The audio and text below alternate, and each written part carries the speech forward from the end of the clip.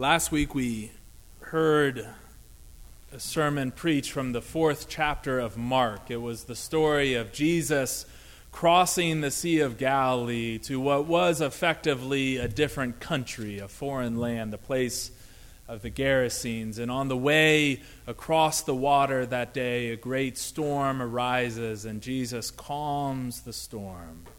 He calms the fears of those in the boat. Today we turn to the 5th chapter of Mark, and we read another story of Jesus calming a storm. Only this time it is the storm of life, the storm that has visited two people there on the other side of the lake. Let us listen now for a word from God, reading from the 5th chapter of Mark, beginning with the 21st verse.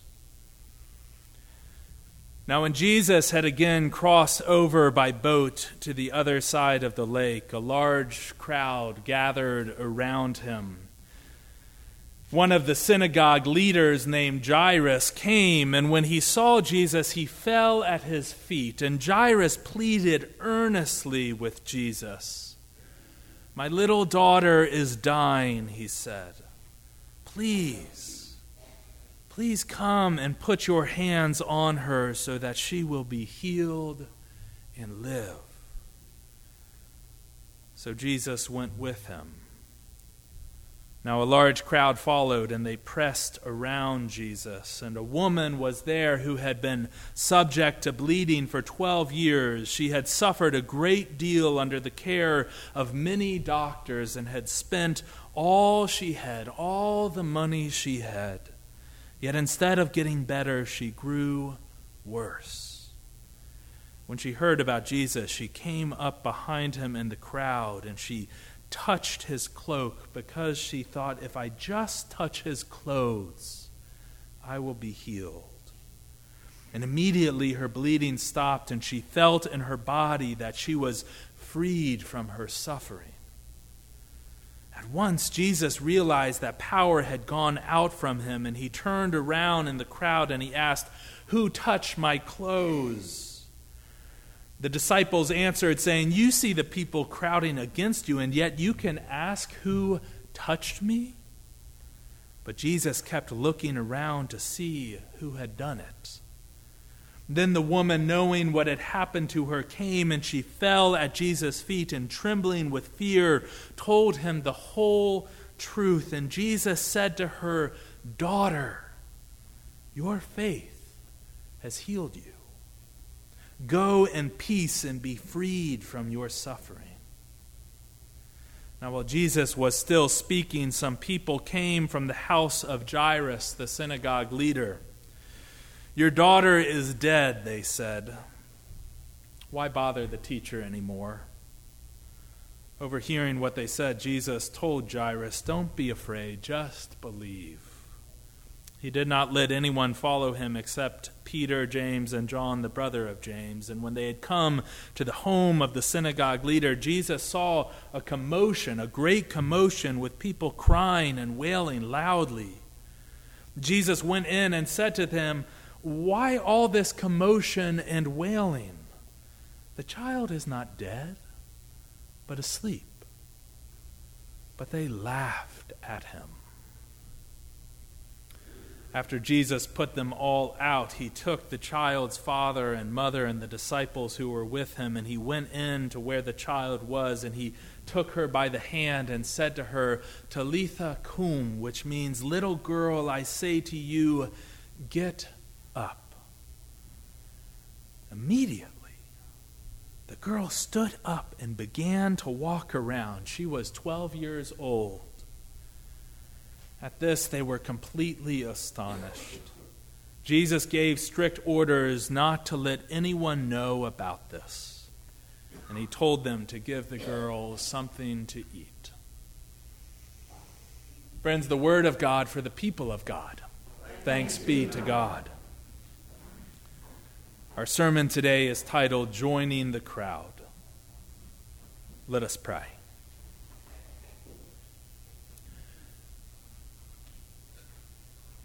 Good and gracious God, we pray that you might come and join this crowd assembled here. that you might move in our midst, that you might stir in our hearts a fresh word from this old story, that we might sense and know where it is you are leading us, that we might reach out to and touch the hem of your healing cloak. Indeed, O God, we pray that the words of my mouth and the meditations of all of our hearts might be pleasing in your sight. For you and you alone are our rock and our Redeemer. Amen. In addition to being what is perhaps one of the longest stories in the lectionary, it occurs to me that this is an especially jarring story.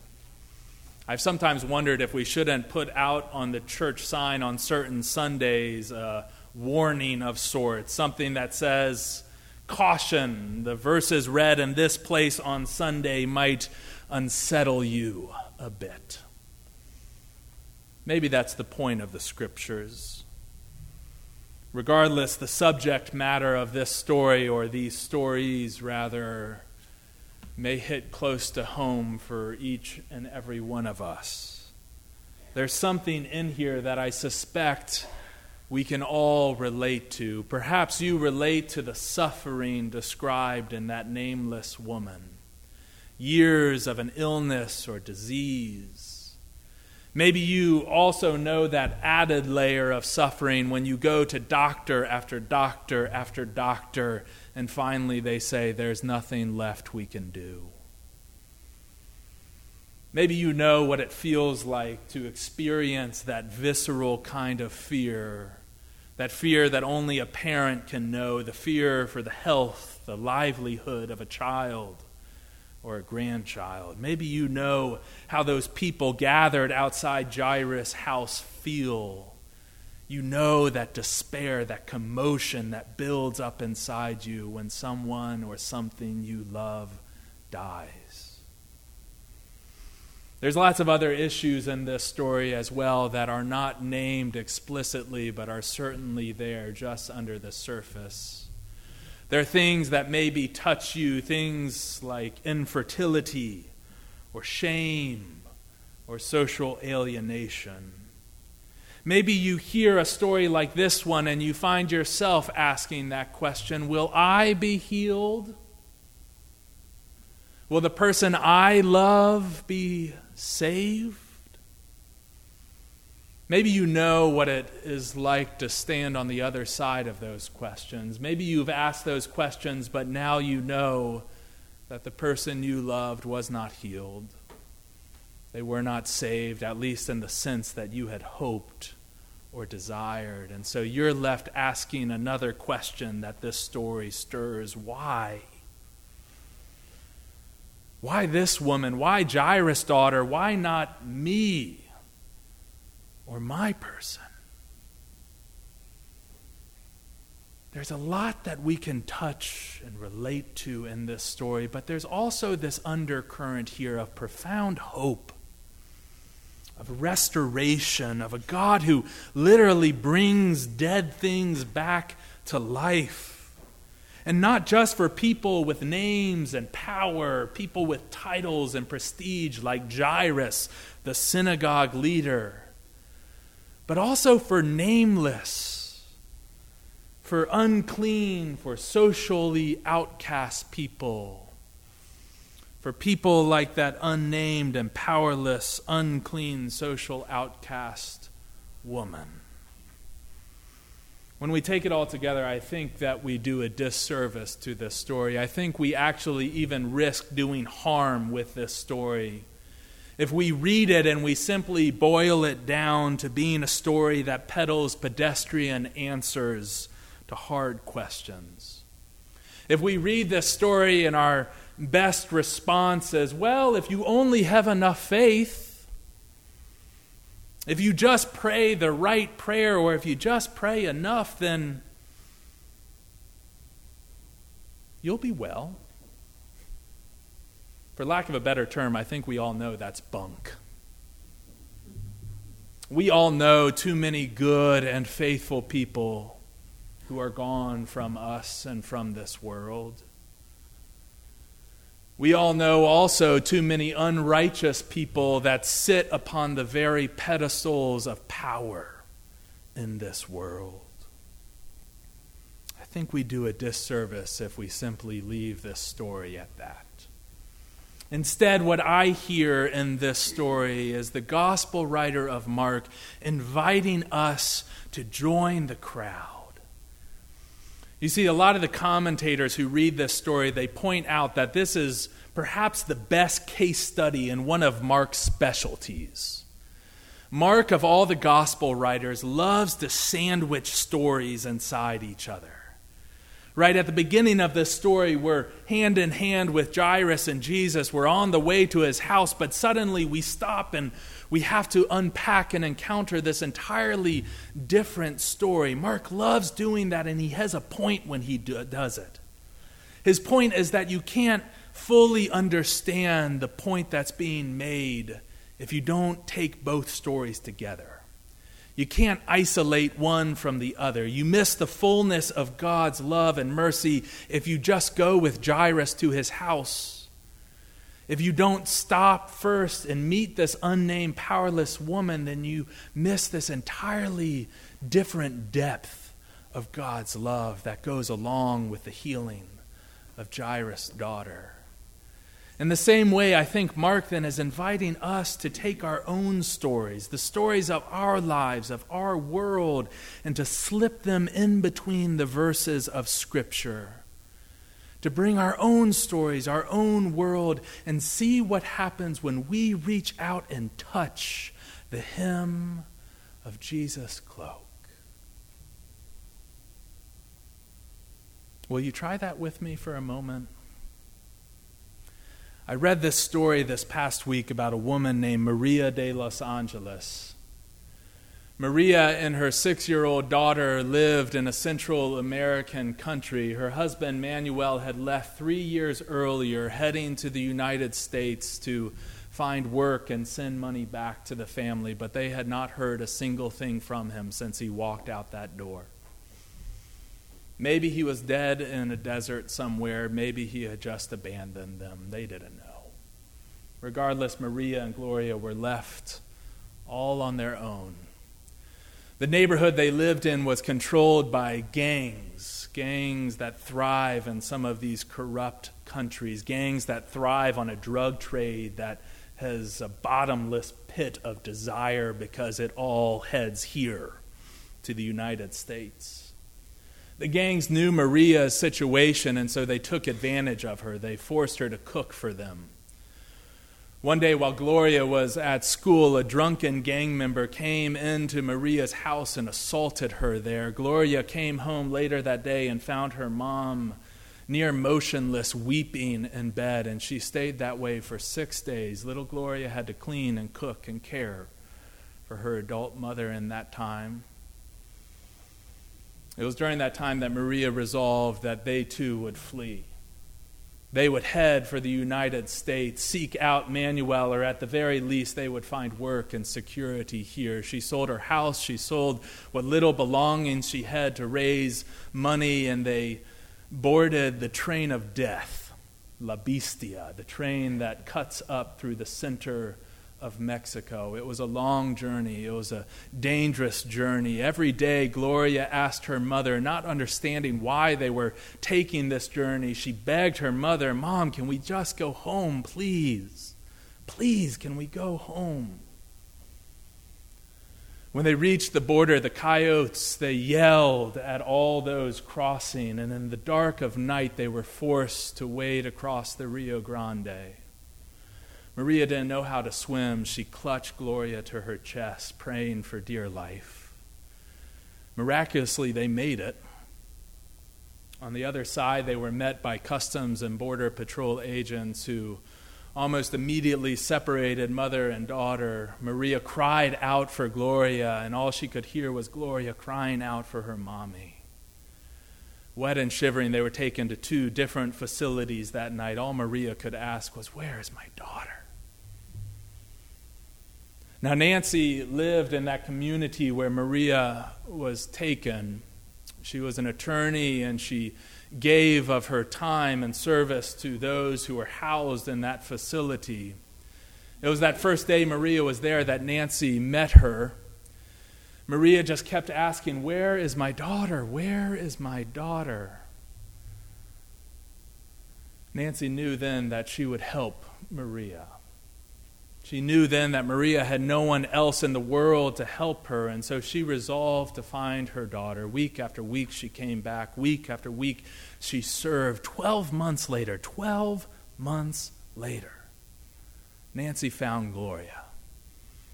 She had been sent to a children's facility in Sonora, Mexico, and Nancy went there, and when she got there, she found this child who was sick, this child who was skinny, this child who could barely get out of bed. The doctors told Nancy, "We've tried everything.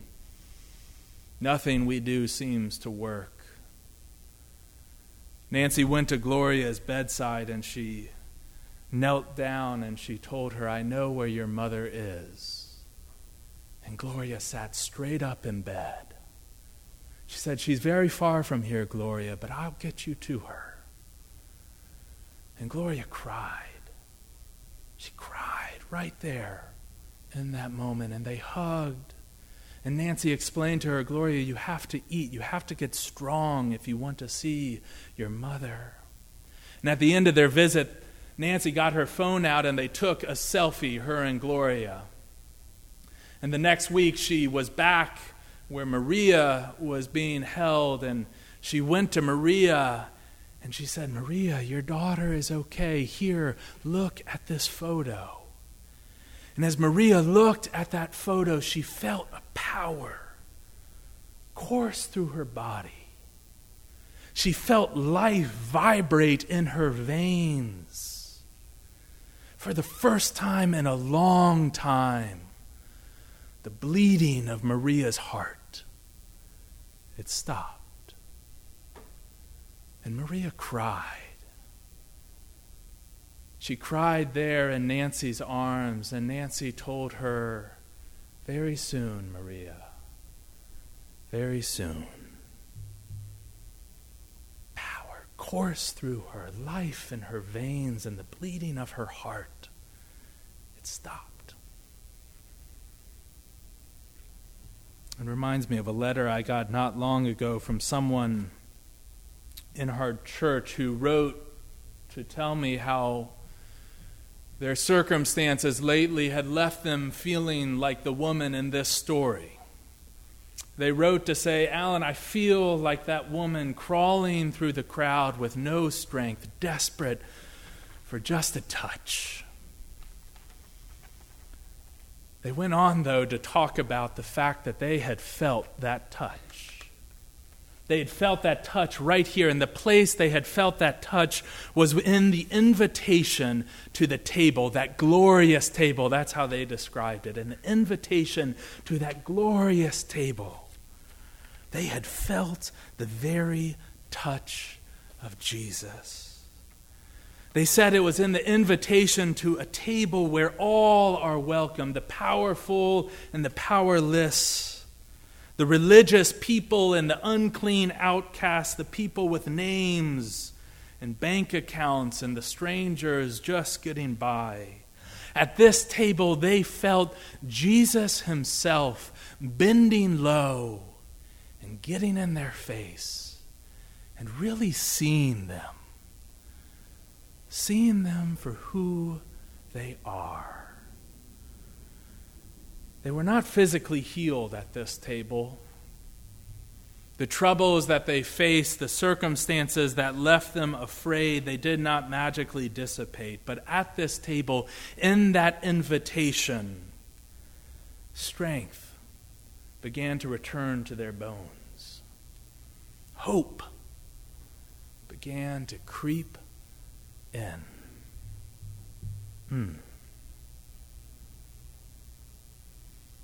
Where are you in the crowd this morning? Where are we in the crowd this morning? Are you the woman crawling, trying to get just a touch? Are you the parent who's willing to do anything? Are you the little girl lifeless inside? Are you the people wailing at the door? Are you the outcast? Or maybe are you just a curious onlooker hoping to maybe just catch a glimpse of God's grace? I confess that I'm some mix of all the above today. The reason I'm some mix is because today is a very different day in my life and in the life of this church. This is the first day in 20 years when this congregation gathers without Bob Brearley as one of its pastors. You know, for me personally, it's incredibly humbling, it's overwhelming to be the pastor of this church following Bob's retirement. But I realized in forming this sermon, for whatever reason, the words that I'm preaching today were really hard to come by. About this time yesterday, I was literally slamming my head against the desk, I think.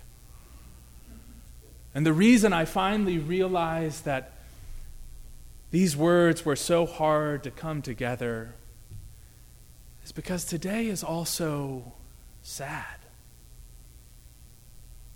It's sad for me, and I think it's sad for us as a church to no longer have Bob as a pastor.